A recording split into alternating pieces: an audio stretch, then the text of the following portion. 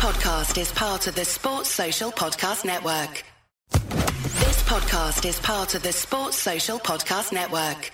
This podcast is part of the Sports Social Podcast Network. This podcast is part of the Sports Social Podcast Network. This podcast is part of the Sports Social Podcast Network. At Discount Tire, we know your time is valuable. Get 30% shorter average wait time when you buy and book online. Did you know Discount Tire now sells wiper blades? Check out our current deals at discounttire.com or stop in and talk to an associate today. Discount Tire. Let's get you taken care of. This podcast is part of the Sports Social Podcast Network. This podcast is part of the Sports Social Podcast Network. As the #1 audio company, iHeartMedia gives you access to all. Every audience, live conversations, trusted influencers, and the insights and data you need to grow. iHeartMedia is your access company. Go to iHeartResults.com for more.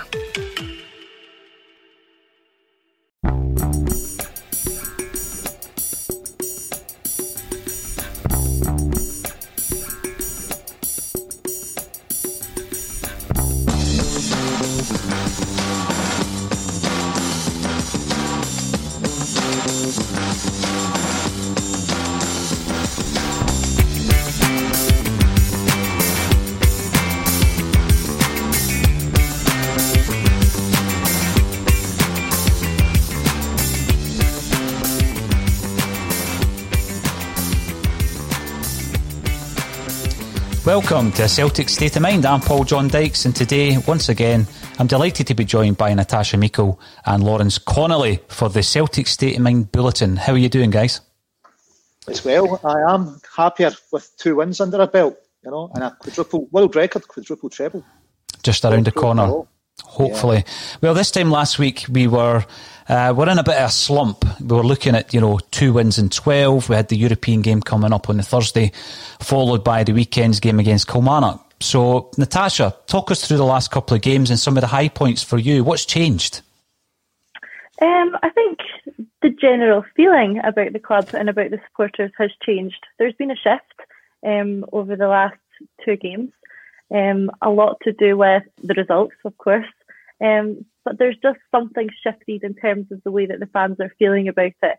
There seems to be some sort of light at the end of this long, bleak tunnel that we've been in. Careful not to get carried away. I think that while the performances have been better, there's still a long way to go. But there is some light at the end of the tunnel, and it's just changing the perspective a little bit and changing the landscape, which was long overdue. The big thing, Natasha, it's like you say there, trying not to get too carried away, but at the same time, you've got to be positive. You've got to look at the positives.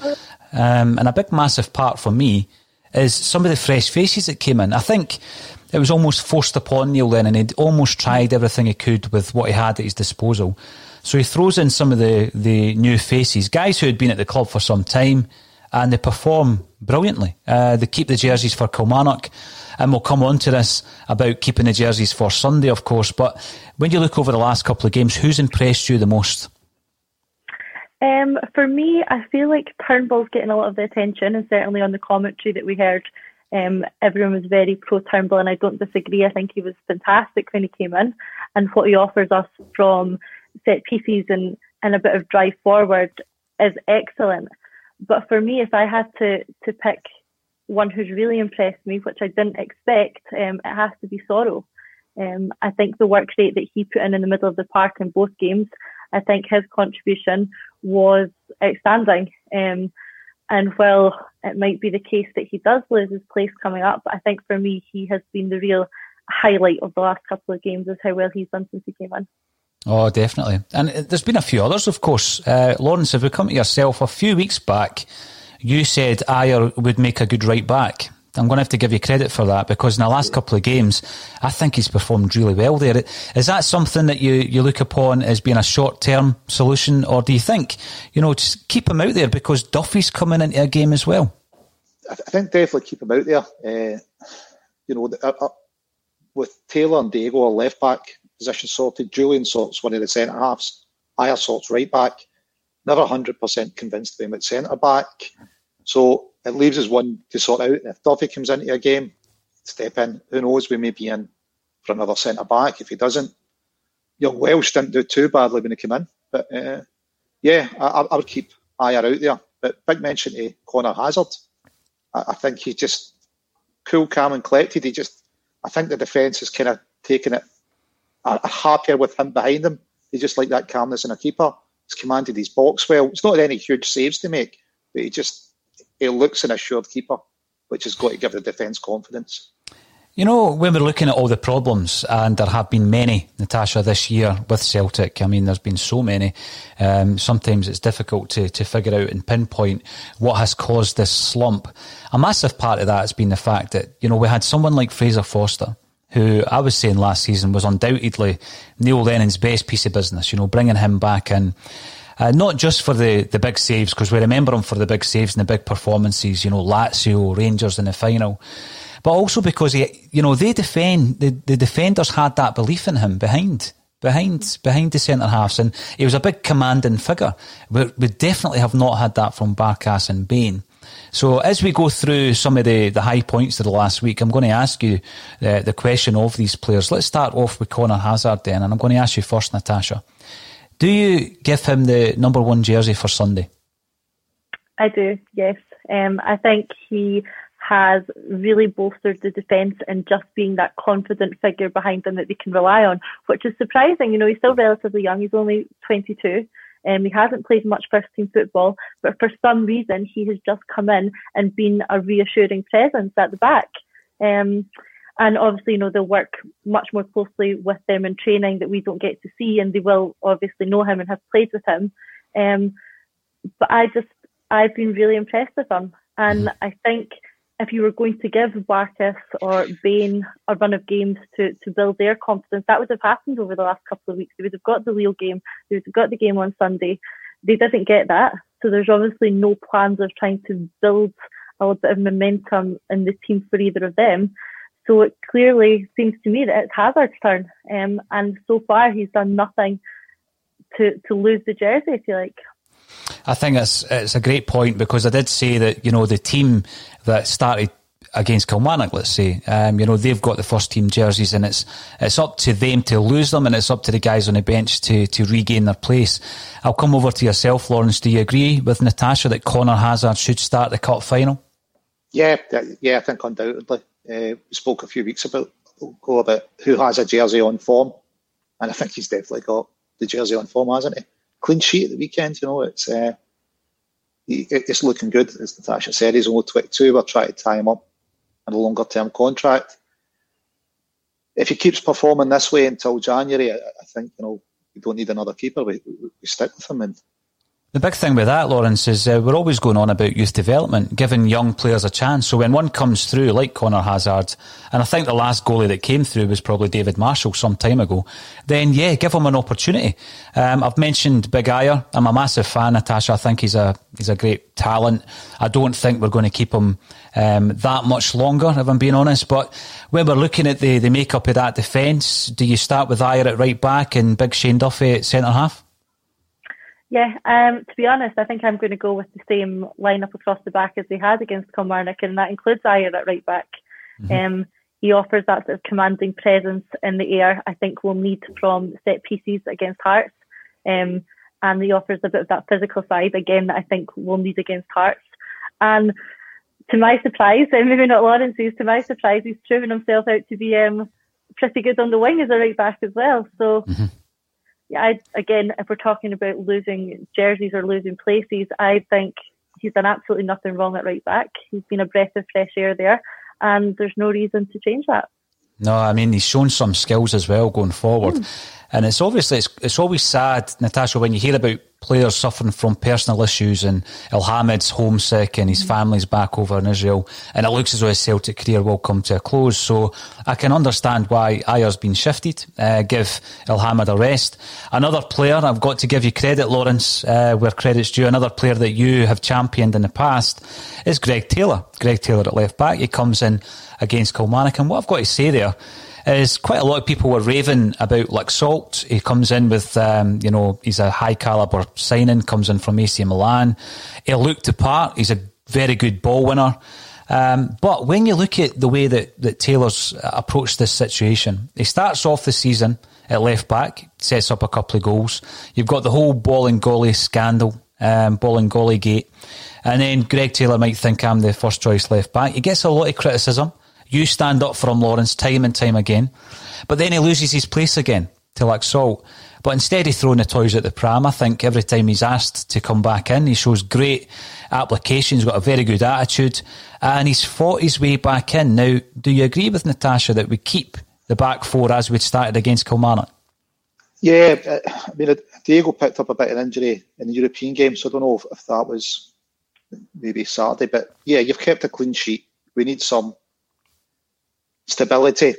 I think Diego's a better left back, but Greg Taylor's definitely a worthy understudy. He's 23. He's a player that we can develop. We talk about developing our players.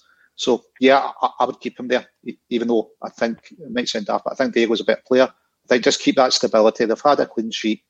Let him go out and kind of try and build upon it. Taylor's not really done anything to get him dropped. No. He's not made a mistake. He was good going forward, especially second half. So yeah, I would definitely keep him in. I was interested, Natasha, to hear Neil Lennon. I always am after the games. I listen to them intently to see if he's going to give us any kind of clues or what's going on behind the scenes. And what he did say was, there's a loyalty aspect of Sunday's lineup. And I was thinking when he said that, all roads lead to Scott Brown. I'm thinking he's going to start with Scott Brown. And I can understand why he would. He's an influential player. He's a club captain, modern day legend. I don't think anybody could argue with that. When you're looking at that midfield and a couple of the introductions being obviously Soro and Turnbull, do you think Lenny will go for Bruni? I do, yes. I think there's no getting away from that. And I do understand to an extent. For me, positions have to be based on form. But equally, I completely understand the view that it's very difficult to start a cup final without your captain and without someone like Scott Brown. I think Celtic posted an interview with Brown yesterday from Databet in the whole leading up to the final sort of angle. And one of the questions asked was, what will it mean to you to lead the team out against Hearts at another cup final? You're not dropping someone if you're putting interviews out asking that sort of question. Brown is going to play. I would put a lot of money on that. And the question that just remains to be asked from there is, in place of who? Who are we taking out? Yep, absolutely. For me, I think as much as I've just said that he's the one who's impressed me most, and I stand by that, for me, I think it is going to be Soro that's going to make way for Brown. It's a shame. I mean, you're right about that Databet advert, and a lot of people say the same about the Christmas advert. How can you sack Lenny when he's just narrated the Christmas advert, And that's why we're keeping him until after Christmas. Well, I hope the board have got a bigger plan than that. You're right about Soro. I think he's come in. A lot of people were saying, to be fair to him, a lot of people were saying in the comments on the Bulletin, Soro should get a chance. And I didn't see it because I'd seen as much as Soro as everybody else, wee cameos in the European games. And I thought, I've not seen enough of him. But he's come in and I think he's been absolutely brilliant. Unfortunately, if Bruni plays, Soro's the guy who's going to step aside. But the big thing about Soro, and I think we've seen it more so in the Kilmarnock game, is we've started to get another performance out with McGregor. McGregor's kind of been out of sorts. He was dropped for the Ross County game. But that, again, I think has been due to maybe the way that Scott Brown's been playing, and McGregor's having to make up a lot of the distance for Scott Brown. Soro comes in, and after the Lille game where McGregor wasn't brilliant, he plays really well against Kilmarnock. But yeah, I agree with you. I think Scott Brown will lead the team out. Will it be swan song? Well, I'm not writing off this season yet. There's another cup final to play at the end of the season. Lawrence, do you agree with Natasha? Are we going to see Scott Brown leading us out for yet another cup final? It's a tough one, and I think I'm going to say Lenny's going to drop him and stick with Soro. I think Lenny's for me, and I think I've said on the show, one of Lenny's, I suppose, faults. We've all got faults, is that he's too loyal to players. Not in particular, Scott Brown, but kind of that squad is in general. And I think he's kind of came to the point where he's reached the end of his tether, shall we say. He tried everything. I think now he's got 2 wins under his belt. I think he'll start with Soro. I think Brown will come on at some point. I could see that happening, but I think I think he'll start with Sorrow, because if you start with Brown, what's the plan? We're going to be subbing him at some point to bring Sorrow on. How much extra is he going to add? I think maybe Brown coming on as he's done in the past, for the last 20 minutes of the game or something's maybe the better option, but then starting with him. We shall see at about 1 o'clock on Sunday afternoon. Some of the other questions, really, Natasha, David Turnbull, I think he's a certainty to start. I've been so impressed with not only his play, he's always offensive. Everything he does is forward. And obviously his ball retention is unbelievable. I mean, I don't remember that many occasions where he's lost the ball. But his corners, all of a sudden, we've become a danger at corners. You've got Ayer, Jullien and Duffy as big targets. Christie's not been able to find them all season. Turnbull is playing corners right onto their heads. Would you agree with me and say that Turnbull's a certainty to start? I'd like to think so. And yeah, if I have to come down on either side, I'm going to say yes. I think he will start. And I think that what you're saying is spot on. It's exactly what we've missed in the middle of the park. What we've been finding, and especially the domestic games, is a complete inability to break through that back line to get the ball from the midfield higher up the pitch. Just hasn't been happening. There's been too much negativity, too much going backwards, and Turnbull's been a breath of fresh air in that aspect. It's what he does. He gets on the ball and he... As the #1 audio company, iHeartMedia gives you access to all. Every audience, live conversations, trusted influencers, and the insights and data you need to grow. iHeartMedia is your access company. Go to iHeartResults.com for more. As the #1 audio company, iHeartMedia gives you access to all. Every audience, live conversations, trusted influencers, and the insights and data you need to grow. iHeartMedia is your access company. Go to iHeartResults.com for more. To drive forward, that's helping us get into the final third, which is where you score the goals. So I think he has to start, and I think he will. Brilliant. Lauren, see when you look at the story of David Turnbull, the way that he was in the boardroom, he had the Celtic jersey on, he was ready to be paraded, and it all broke down because the medical obviously brought something up. He's then had that journey of trying to get back to full fitness. The question around whether or not he can regain the form that made him one of the most sought after youngsters in Scottish football. He then gets the transfer and disappears. How great has it been to see him coming back over the last couple of games? Yeah, it's been brilliant. You can see why we waited on him, can't you? Just the energy. And not him alone, the other players have brought that energy and get rid of the staleness that's perhaps pervaded the team. And maybe that staleness has come because we did hold on to all our players and there wasn't enough changes. But it's just, you can see, when we signed Scott Brown all those years ago, you can see Turnbull going on to do the same again that Brown's done. He's got that potential. He's at the right age that we could have him at the club for years. I would like to hope so, and I generally hope that he, of all the three, would play on Sunday, although I would play Sorrow and Hazard. I do fear exactly what Natasha says, Scott Brown's going to start. And I say I fear. I mean, Scott Brown brings loads to the table. I mean, he is a leader. We've seen, even in the first half against AC Milan, a game which I don't think he should have started, that, the performances are still there. He looked very, very accomplished in the first half in the San Siro. Up front, there's a big question, obviously, about Edouard, who is certainly playing within himself. He seems to play quite well when he's on the stage in Europe or when he's on the stage for France under-21s. Natasha, is it a case of we've got to play him because we don't really have anyone that we can call upon that can make any kind of impact at the moment? Absolutely. I mean, Edouard is our #1 striker. That's clear. Technically, he should be head and shoulders above the rest of our striking options. You have to be able to go to him.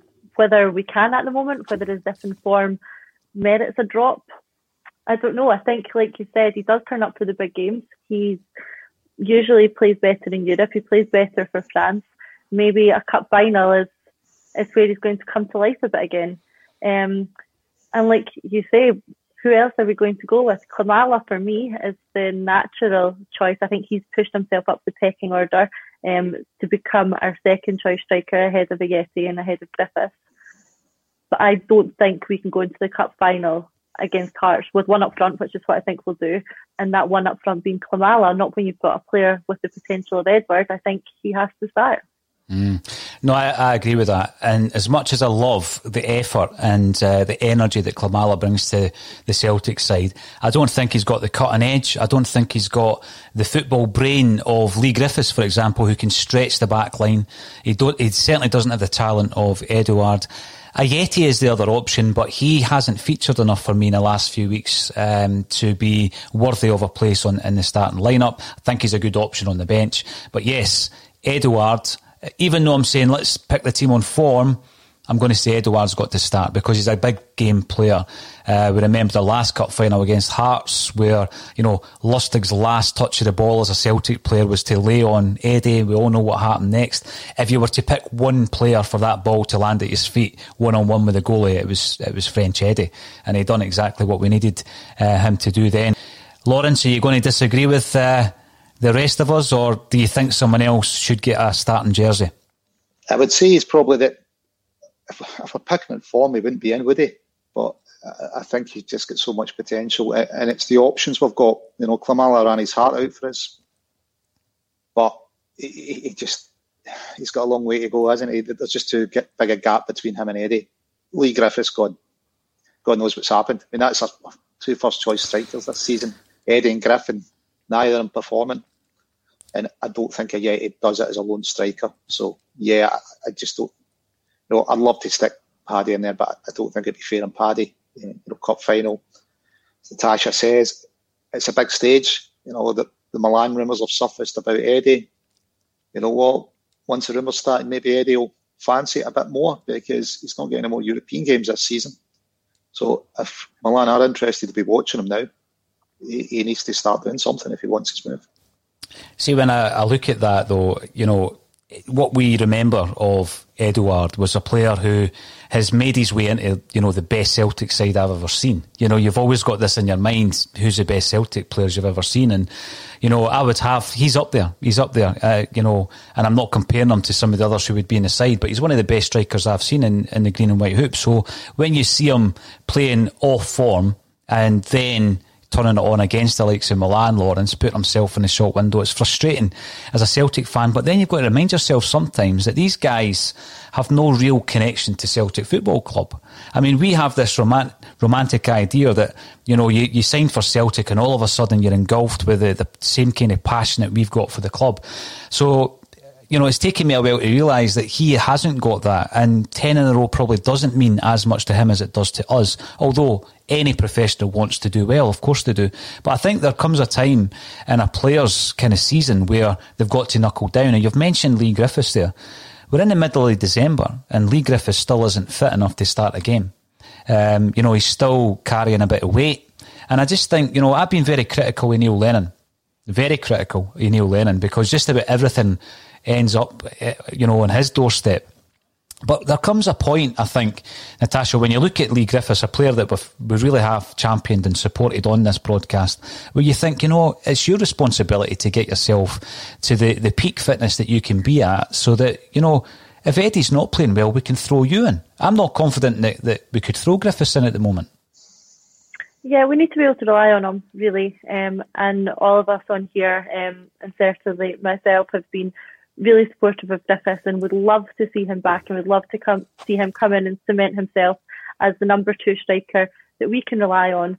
But unfortunately, that's just not the case. And how long do you give someone to establish themselves in that position? And like you say, it's already December, so we're another half a season down, and he's not helping us, not really. He came on against St Johnstone and helped us out there, but you need a lot more than that from who's supposed to be your number 2 striker. Mm-hmm. There's other players that I don't think are guaranteed a jersey. I mean, I've been looking at the form of El Yunusi, for example. I don't think he's a certainty to start. I know that Neil Lennon likes Rogic. He has been a big game player for us in the past. And then, of course, you've got Ryan Christie, who gets a lot of criticism on here, and I see a lot of criticism on social media for Christie. And again, I've stood up for him. At least he won't be taking 7 or 8 corners that don't go beyond the first man. He won't be taking every free kick if he plays, and then he might be able to focus on his game. So when you're looking, Lawrence, at that the three midfield players just behind the striker, who are you looking to start with? So if we're going to go Turnbull, Sorrell, I think Christie, I think I'll stick with Moy. I can't see him not playing Moy. He weighs in with too many goals just now.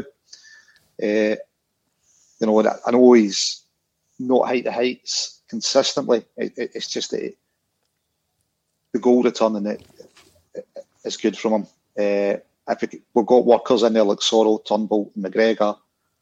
They take a bit of pressure off what the flair players need to do.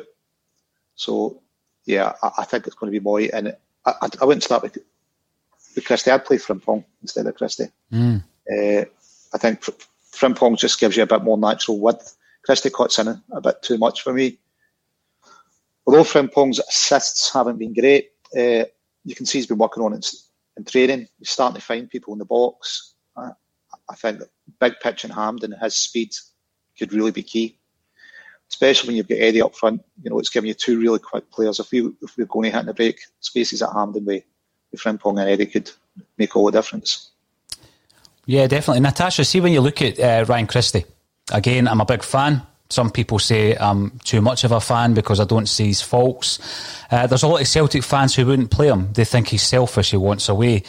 When I look at his performances, I still see a creative player in there. I see him, you look at the goal he scored against Aberdeen to get us to this final, certainly to contribute to that. At Hampden, brilliant, absolutely superb strike. And I get that a lot of the time that ball ends up in row Z. I've already criticised him for his set pieces. He seems to create a lot of chances for Celtic. Do you think Christie will get the shout? I'm not beyond thinking, Lenny might throw in somebody like Tommy Rogic. Yeah, to me, I wouldn't start Christie, and I don't think he will get the nod. There are too many other options in that area at the moment that we need to look at first. Like Lawrence has said, I think the Hampden pitch suits Frimpong. I think we need to find space for him. I think we need to make sure there's space for Elyounoussi. And it just starts getting too many names on the sheet for Christie to be one of them. I think he can come on and have an impact. I think he will be a useful substitute to bring on, but for me, he won't start, and I'm probably okay with that. In terms of Rogic starting, I'm not sure he will, but he could be the kind of creativity that Lennon turns to as a substitution, someone who can break down that last line of defence, someone who doesn't last a full game, but could be the impact sub that we're looking for, that he has been in previous cup finals. Definitely. I mean, again, the word sentimentality seems to be cropping up a lot, and I will be going to the comments in just a moment. But what I will ask you before we do that, starting with yourself, Lawrence, is we've had a couple of wins, right? So it's taken the heat off to a degree. I can see it when we do the bulletins. After the games, when we were on this run of 2-12, Celtic fans were just, they wanted to vent. They were coming in, and you could see it in large numbers. Last couple of games, that's calmed down a wee bit. And I think the Celtic fans, obviously, in the whole, in the main, know that there are still deep-rooted issues at the club, going from the playing staff through the coaching and management team right up to the board level. We'll have a wee chat about the developments there as well. Are you looking at this as some kind of turning point? Does anything change in your mind in relation to what we do come January when this is all going to be reviewed? I think there still needs to be a review, because obviously Lenny bears the brunt of everything, but he's not picking his coaching staff. We don't know how much say he's getting on transfers. We certainly know other managers have had players bought for them that they knew nothing about. I think that's the bigger problem. And hopefully it's a turning point for Lenny. If it's not, and we're looking to replace a manager, who's going to come in and work under those circumstances? Can't pick your backroom staff. You're going to end up with players bought for you didn't know anything about.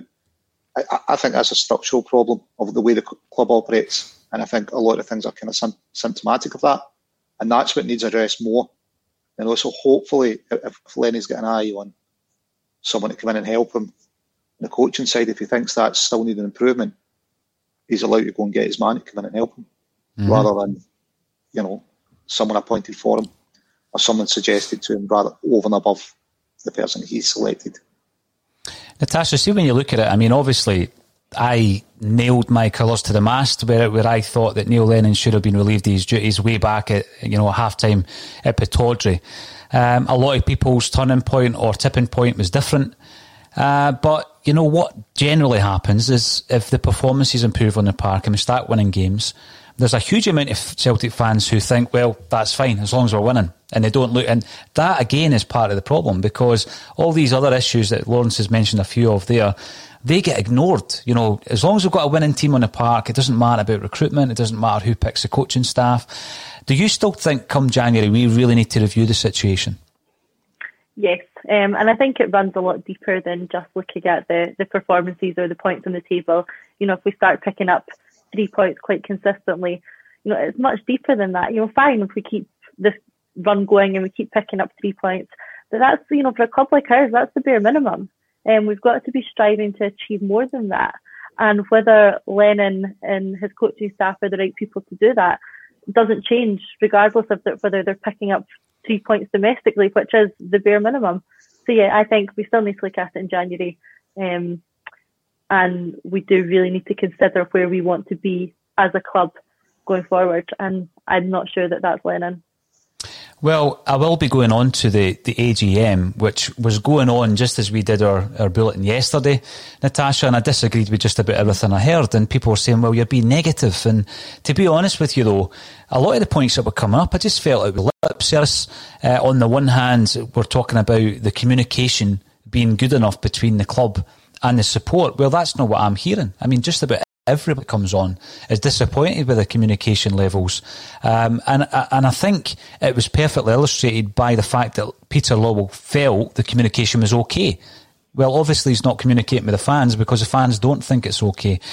Was there anything at all from that AGM that you could actually take positives from? Because I just felt it was very much lip service.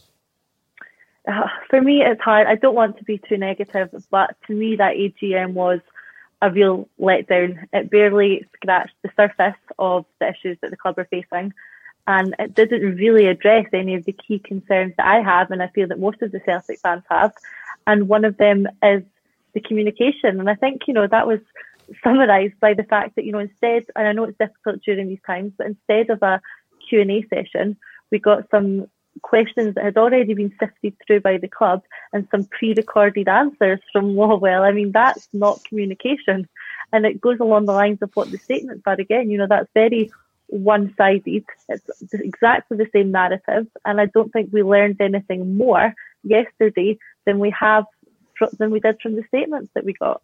So yeah, for me, disappointed, and hasn't really addressed the key issues. The other speaker who I obviously was interested to hear from was Neil Lennon himself, Natasha, and he was talking about, I've done this before, I've had this success, this means a lot to me. But again, it's in many ways we know all that. What are you going to do to change it? You know, this is what I wanted to hear a bit of honesty. This has not been good enough. We've not been good enough. You know, and we didn't get any of that, did we? No, and that's what's frustrating. And I've actually been looking at some other teams who are in, you know, not the best run of form, teams like Motherwell, teams like Arsenal, and you look at the narratives that are coming out for those clubs. You know, Motherwell are tweeting things like, we're sorry, we must do better, this is awful. You know, you've got Arsenal who are in this terrible run they're in, and, you know, players like Tierney coming out and saying, you know, we're just sorry, this is bad, and we're going to do everything we can to fix it. We're going to work harder, train harder, but overall we accept that this is awful and we apologise. And I just don't feel we've ever got that from the club. What we've got is excuses. We've had from Lennon, it was COVID and the players were unsettled and it's a difficult time. And I think the fans would have a lot more respect for Lennon and the club if they just came out and said, sorry, you know, we feel the same, it's awful, and this is what we're going to do to fix it, rather than saying we will fix it. Tell us what you're going to do. Oh, definitely. The other thing, again, Lawrence, and I know you've been keeping a really close eye on this, it looks now as though Resolution 12/11 is now dead and buried. Yeah, it's kind of a worrying thing, because are we accepting that another club is allowed more favourable rules than us, or governed differently from us? Because this is a situation that may rise again soon. And I don't think the communication is sufficient enough to say it's not in the club's best interest to pursue it. All right, why is that? Well, you know, why is it not in the best interest to to ensure that we're getting fairness as a football club and sport. I mean, even look at the weekend, it looked as if there was shall we say, different standards applied, but we'll find out by 3 p.m. today if there's been a sign for a forearm smash that looked as if it belongs in a wrestling ring. It kind of goes to the way Scottish football is governed. McCann challenged it and won, and we just seem to be saying, well, it's an open court. Yeah, we knew we shouldn't have given them a licence. We gave them the licence over you. We deprived you of millions of pounds, but we seem pretty cool with that. Which, in the face of it, is just really hard to understand. If they could tell us the thought process why it's not, is there something at risk if we challenge it? But they just say, not in Celtic's interest. Big thing with that, Lawrence, again, coming down to what Natasha says, and you're 100% right, it's communication. If there's a wee bit of honesty there, if they tell us the repercussions of the various options available to the club, then at least you communicate with the fans, rather than fans just getting frustrated. And it's been a big part to play in, for example, the protests. Now, the protests, obviously, on Sunday, how big a change was there, I think, in a couple of results? Probably a big change, because, I mean, we've spoken, Natasha, to the guys who were involved in the original protest back in the 90s, and they said every time they got a momentum going, Celtic would win a few games or beat Rangers or change the manager or buy a player, and all of a sudden there's a huge amount of people who are only interested in that side of things, so they lose a bit of interest and the momentum is lost. The protests were already agreed by the Trust and they went ahead, of course. But then you hear from Peter Lawwell saying that some of the reactions, and he mentioned online reactions as well, were over the top. I mean, if you were at the games, and hopefully that will happen before the end of the season, it's not as though you would just politely clap and then leave the stadium. It would be a lot worse if there were 60,000 in the park, surely. Yeah, absolutely. And I think it is not wise from him to suggest that the fans are over the top. I feel he is completely underestimating the feeling of the support if he thinks the reactions are over the top. Online is a vacuum, of course. There's no oxygen. It all feels very, very heated. But it's what you would get in a stadium, maybe amplified by being online. But I think not wise to suggest it's over the top. Again, there shows that disconnect from where the board's mindset are to where the fans' mindset, because this is where the fans quite collectively are in terms of their thinking. Mm-hmm. And a sweeping generalisation that is over the top isn't helpful, and it just suggests that he's disregarding the feelings of the fans as being unreasonable. And again, is doing him no favours in the fans' minds. No, you're right. Now, again, talking about Celtic fans, and like a collection of Celtic fans have got together for the big charity weekend. The reason I bring it up again as well is to push it, and the fact that there is a link underneath the video. Yesterday, we got a lovely message from Johnny Owen. People will know Johnny as an actor, as a writer, as a director. And, you know, he's been on a Celtic State of Mind a couple of times because he's a Celtic fan, which is brilliant. A very talented guy, but a Celtic fan as well. And, of course, he was involved. He directed the Three Kings film about Shankly, Busby and Steen fairly recently. So he sent us this lovely message, a great wee video, and someone was holding up this poster. So he's basically said, you know, I'll sign that and we can auction it off. It just so happens to be Vicky McClure, one of the best actresses in Britain at the moment, who was holding the poster up. Already, someone's been in touch. We've not even put it up yet on eBay. We're going to have a wee charity eBay auction. Someone's already offered 500 quid for that poster, which is unbelievable. Before we came online, I think we're sitting at about £6,000 on the GoFundMe page, which is absolutely astonishing. So I tell Johnny this morning, we've had a £500 bid. He says, well, let the person know that we'll arrange to hand deliver the poster when we get back to the stadium, and I'll buy him a pint outside before the game. And you just think, what a lovely fella he is. I mean, that's just tremendous, is it not? Yeah, absolutely fantastic. Great. And I think it just does speak to the whole embodiment of being a Celtic fan. We look after each other, we look after our own, we support our own causes, and yeah, it's really lovely, a great gesture, and a great total already raised, and here's some more.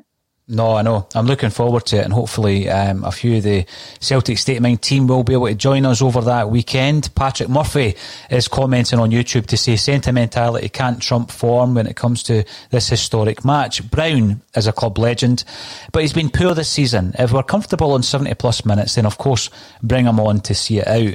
And I'm actually looking at that situation. I agree with Natasha. I think Neil Lennon will play Scott Brown, but I would certainly go for the form players. We're playing, Hearts. I've heard people saying they're not a championship side. Well, they are, because that's where they are, and that's what happens. And when Dundee United were down there, we all knew that the league would be better with Dundee United in it, but it's all on form, and that's why they were there, on merit or otherwise. So Hearts are at a different level at the moment. They beat Queen of the South, that's great. But they're up against a completely different animal in Celtic. And I actually think that even though I would play Sorrow, if you play Brown against Hearts under these circumstances, I'm still confident enough that he will be able to perform well enough to get us the result we need. I'm going to put both of these on the spot here and ask for a prediction. Come to yourself first, Lawrence. We've already predicted how we're going to start the game. How do you think we'll do on the day? I think it's going to be 3-0. I think we're going to keep another clean sheet. I think we'll be confident getting into the game. The bigger pitch generally suits us, and I think Eddie will turn up for a change. Well, I hope you're right about Eddie, because if he does, that's a game changer. I've called him that a few times this season, and often we've been needing him as a game changer, and we've not had him either available or on form. Natasha, what's your prediction for Sunday? I am feeling confident, maybe not quite Lawrence's levels of optimism, but I am feeling confident. I know what sort of game we're going to get. I think it's going to be a bit of a combative game, which might not lead to some nice free-flowing football that would result in 3 goals. But feeling confident of grinding out the win, and I'll go for 2-0. Slightly less optimistic than Lawrence, but I'll go 2-0. 2-0, I'll be happy with that. IH Decorating says pick the players in form, why change a winning side? And Scott Graham goes on to say if we're going for a quadruple treble, then there should be no room for sentiment. If he did change it, then in my eyes it would be a dereliction of his duties as a manager. Now, when we're looking at the situation of us hopefully coming out of that rut and turning it around, when we're looking ahead to this game against Rangers at Ibrox, Natasha, and again, I was looking forward to the game at Ibrox before COVID restrictions prevented it from taking place. I was very confident back then. If we can, get that momentum going, and we're going into that game against Rangers, do you think, people are getting a wee bit kind of carried away with how well they're playing? I know that obviously they're on a 26-game unbeaten run, etc. But I don't think, when I look at it, and I'm going to use the Dundee United game as an example, I don't think that they're going to go the whole season like, invincible, like Brendan Rodgers' first season. I think there are definitely occasions where they're going to drop points. Everybody's talking about Tavernier. Let's talk about him as a right back. Let's actually challenge him as a right back, because, he's getting a lot of goals, a lot of them from penalty kicks and assists and all this kind of stuff. But I think if Celtic challenged him as a right back, then we would see the real James Tavernier or Tavernier. What's your thoughts looking ahead to Ibrox, Natasha? Are you thinking, what, we've been off form, but man for man, you still fancy our chances as the better side? I mean, when you look at it like that, and it's something that Griffiths got slaughtered for saying a couple of weeks ago, which I don't actually think is completely inaccurate, I think for man, individually, our players are better. As a collective, have we been performing better right now? No. But mostly, I'd say, 90% over the pitch, our players have better technical ability. The problem with a Glasgow derby is that anything can happen. The game has to be taken itself in a bit of isolation. I think the relevance of form is somewhat negated by the occasion. And anything can happen with the better players, which I think we do have. You never know. But I think it'll be a bit of a tough one, if I'm honest. Mm-hmm. Well, this is a big thing, and I've made a point of continually, stating that although Celtic have had all these mitigating circumstances, so much has gone wrong. The best team's sitting at the top of the league. because they've put together a great run of results. But I do think there are signs, and I take the Dundee United game as an example, taken away from the point you raised, Lawrence, about Morelos and refereeing decisions. I do think there's going to be occasions where we probably didn't expect anything from Tannadice, but there are going to be games where they drop points, and it's all about Celtic keeping our own backyard in order so that we can capitalise on it. Looking towards Ibrox, and this is going to take in some of the points I'm going to bring up at the moment, Lawrence, do you honestly think that the board have given some kind of reassurance to Neil Lennon that his job is going to be safe up until that game? Oh, yeah, I think definitely. I don't think they're coming out and making that announcement. I'm not too sure they could be in a PLC if they hadn't, said we're going to review it in January. I don't think they can make that announcement if that wasn't the assurances that have been given or wasn't the plan. But I mean, going back to kind of what Natasha was saying, their communication has been from the board. It's been terrible. Some of it's been over the top. That's the language of disengagement, not engagement. How do you engage with somebody after you've told them your reaction's over the top? That is just, we don't want to engage. That's a big polite boo one, isn't it? And it's sad that's what it comes down to, if that's the way they're treating as supporters, when there's genuine concerns.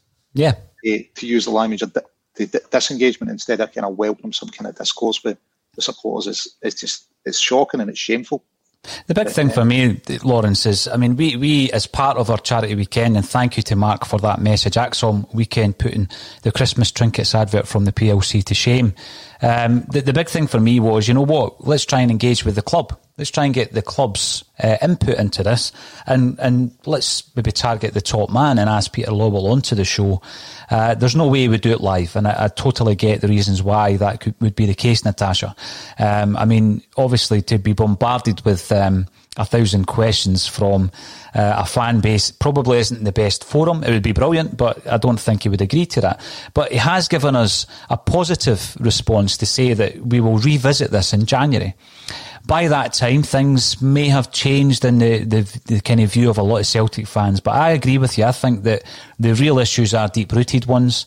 And even if Rangers drop a couple of points, we go on a run, we win our games in hand, and we go into the Ibrox game a lot closer than we are at the moment, I think we still have to focus on the points that have made us as bemused as we have been over the last few months. Have a wee think, Natasha. I don't want to put you on the spot just now.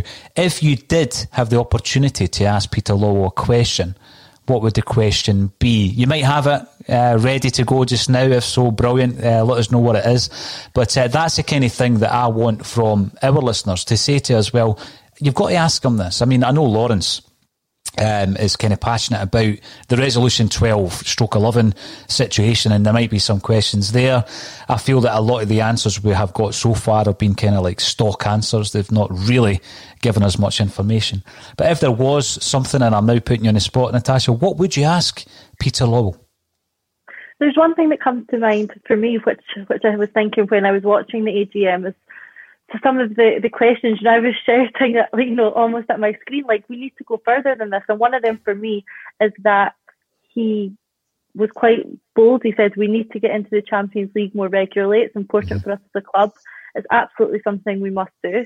And he delivered that as if it was some groundbreaking statement. It's not. For me, what I'd want to ask him is, that's all well and good, but tell me how we plan on doing that. I want the full picture. I want exactly your roadmap of getting there. If that's your goal as a business, then tell me how we're going to get from the position we're in to getting into the Champions League more regularly. And that needs to cover everything from recruitment to budgeting to planning.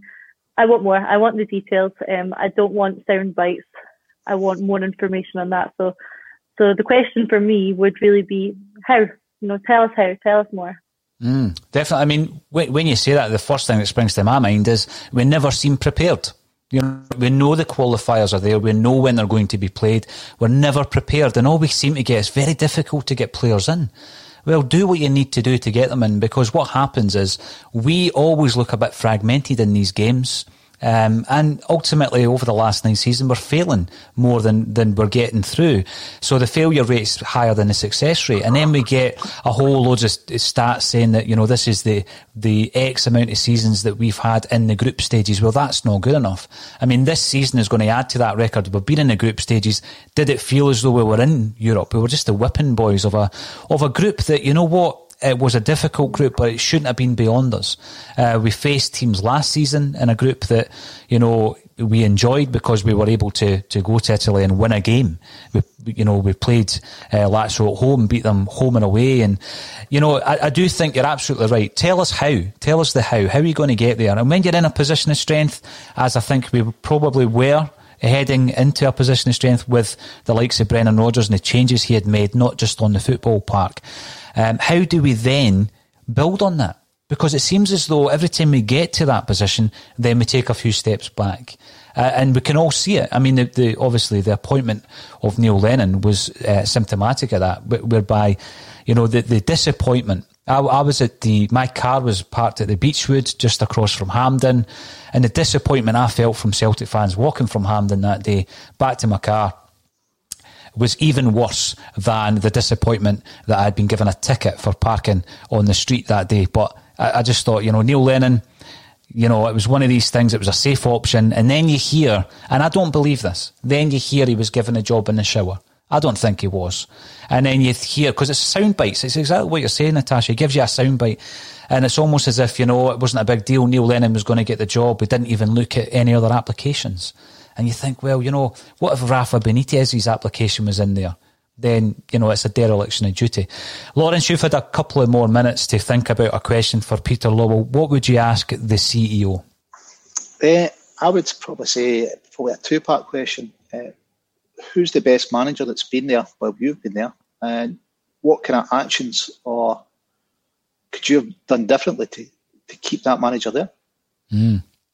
That's a loaded question, Lawrence. The best type, aren't they? That is a loaded question. I look at Brendan Rodgers. I look at where he is. He's exactly where he wanted to be. He's exactly where he thought his second step was going to be from Celtic. He knew what he was doing.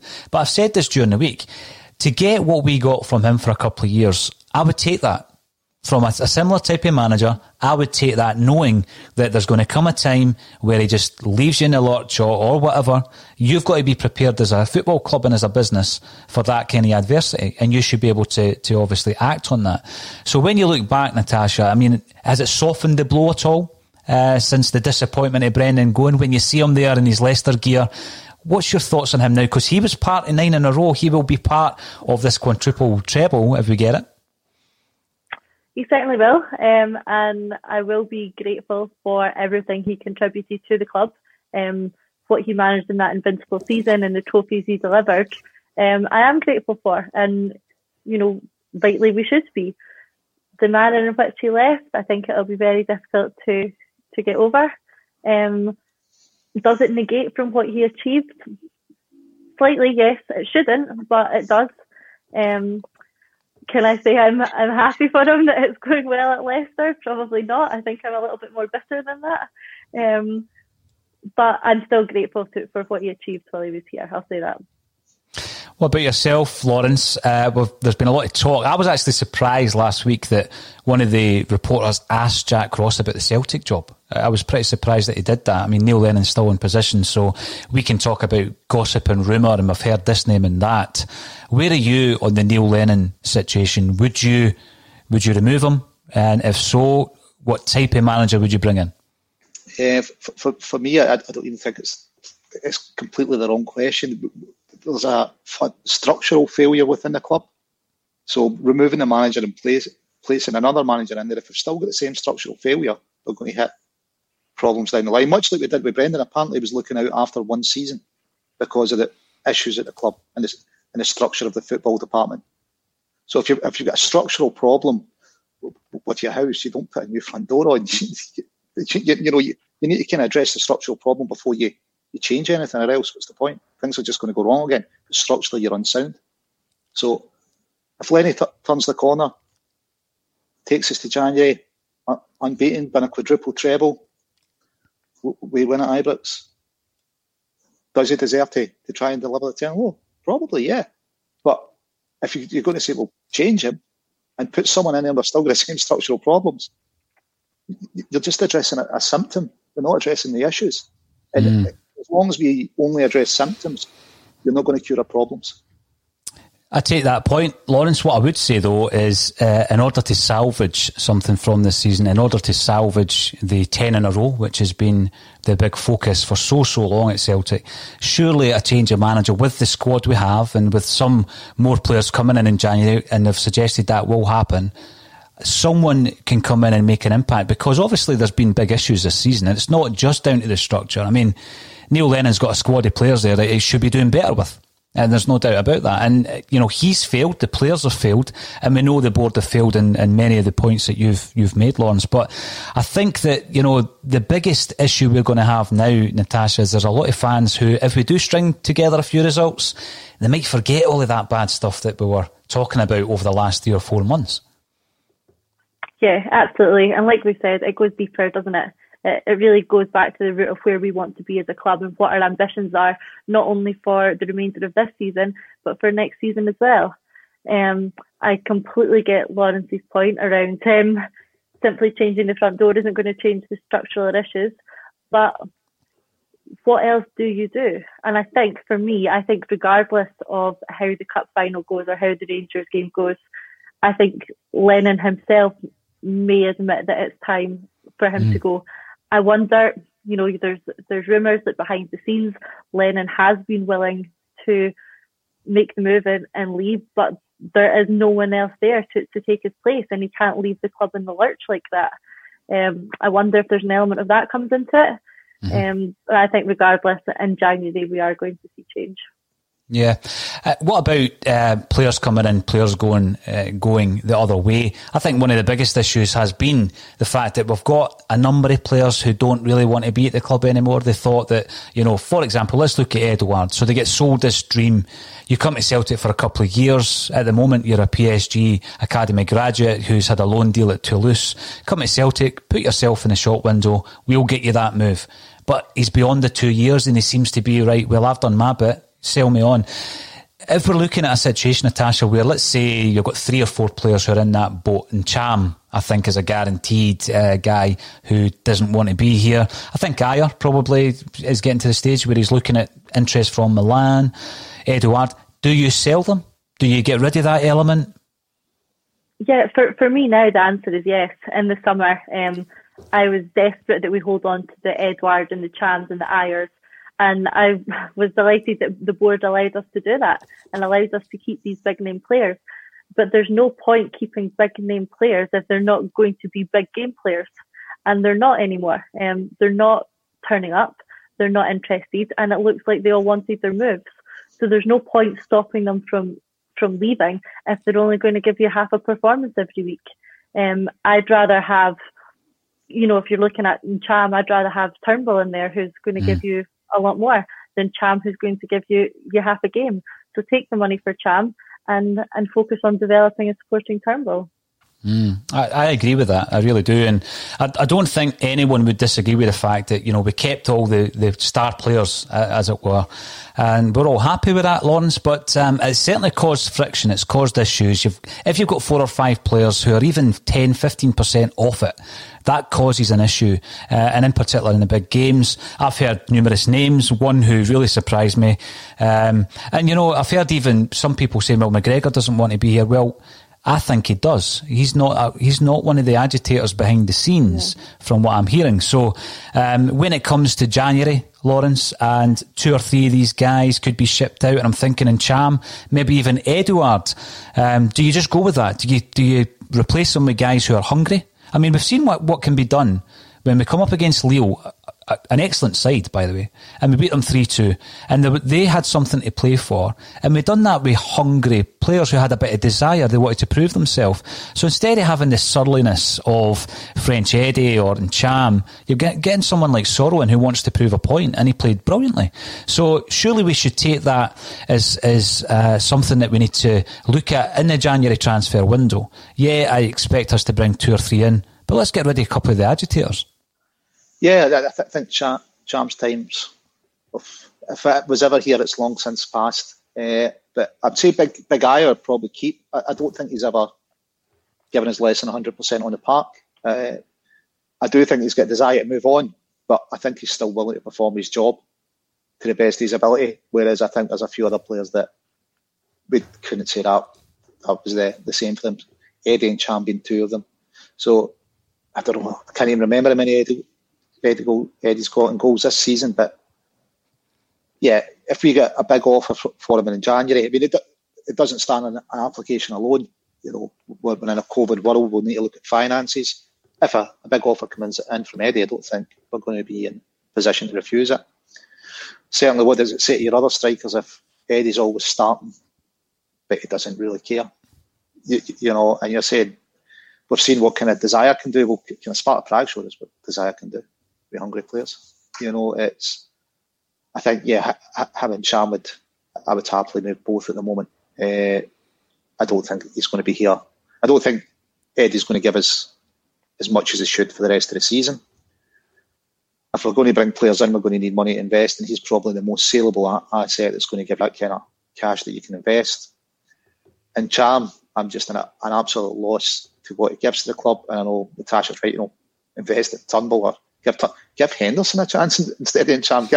I'm almost at the stage of give anyone a chance instead of in Cham, because he just doesn't have the heart for it, which, you know, from what I'm seeing of his effort on the park. So, yeah, play anyone instead of him, I think. Move him on. Will Christie want to move? Because I don't see a natural place in the team for him just now. Especially going 4-3-3. It could be time to move him on as well, because I think he's got an eye on moving. It may freshen the squad up a bit as well. I think it will certainly do that. Just one final point from Robert Hyland, and I do find this quite interesting because I think Rodgers would do to Leicester just what he done to Celtic. He'll be offski if Arsenal come calling, or any other of the top 6 clubs in England come calling. And if that happens, he might come in for Edouard, and let's just hope he doesn't come in for McGregor, because I still think he's pivotal to anything that we're going to achieve this season. Now, Natasha, this is your second appearance on A Celtic State of Mind. Fantastic contribution again. Thank you so much for joining us. Lawrence, you've been here forever, but it's always a pleasure to see you, sir. This weekend, I've been going on about it right across the bottom of your screen. That's also telling you if you want to sponsor any of the shows, get in touch with the email address at the bottom of the screen. We're on about $6,000, and we've got people giving us items for the auction, and we're hoping to raise a lot of money for the most vulnerable around about Christmas time, and what has been one of the hardest years, if not the hardest years in living memory. So thanks to all the Celtic fans who are contributing. It means a hell of a lot to a lot of people. But all that's left for me to say today is Natasha and Lawrence, thank you once again for joining me on A Celtic State of Mind.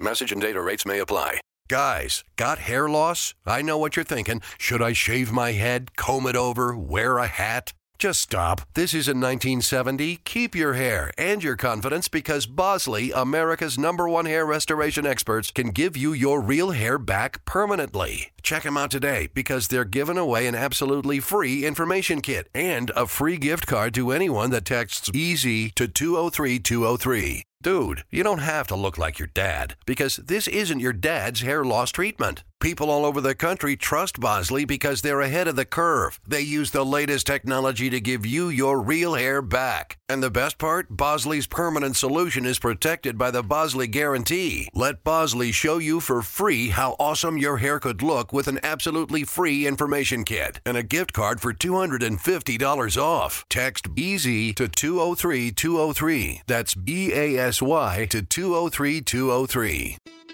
It's the Marketer's Report. This week, Patrizia Spagnoletto, Global Chief Marketing Officer, Direct-to-Consumer for Warner Brothers Discovery, weighs in on the difficult task of building and retaining consumer trust. Trust is a really hard thing to build and a really easy thing to destroy, and we have to be very respectful about that. Our partnership with iHeart has really helped us build that trust and that relationship with the on-air talent. The best thing for us to do is to build a relationship with our consumers. And if those consumers have a relationship with the DJs that are on air, then we want to build on that. House of the Dragon, which was one of our most successful, if not the most successful campaign we've ever done for a show, audio was a core part of that. As the #1 audio company, iHeartMedia gives you access to all. Every audience, live conversations, trusted influencers, and the insights and data you need to grow. Not just a media company, iHeartMedia is your access company. Go to iHeartResults.com for more. Sports Social Podcast Network. Sports Social Podcast Network. Sports Social Podcast Network. Sports Social Podcast Network. Sports Social Podcast Network. Sports Social Podcast Network. Sports Social Podcast Network. Sports Social Podcast Network.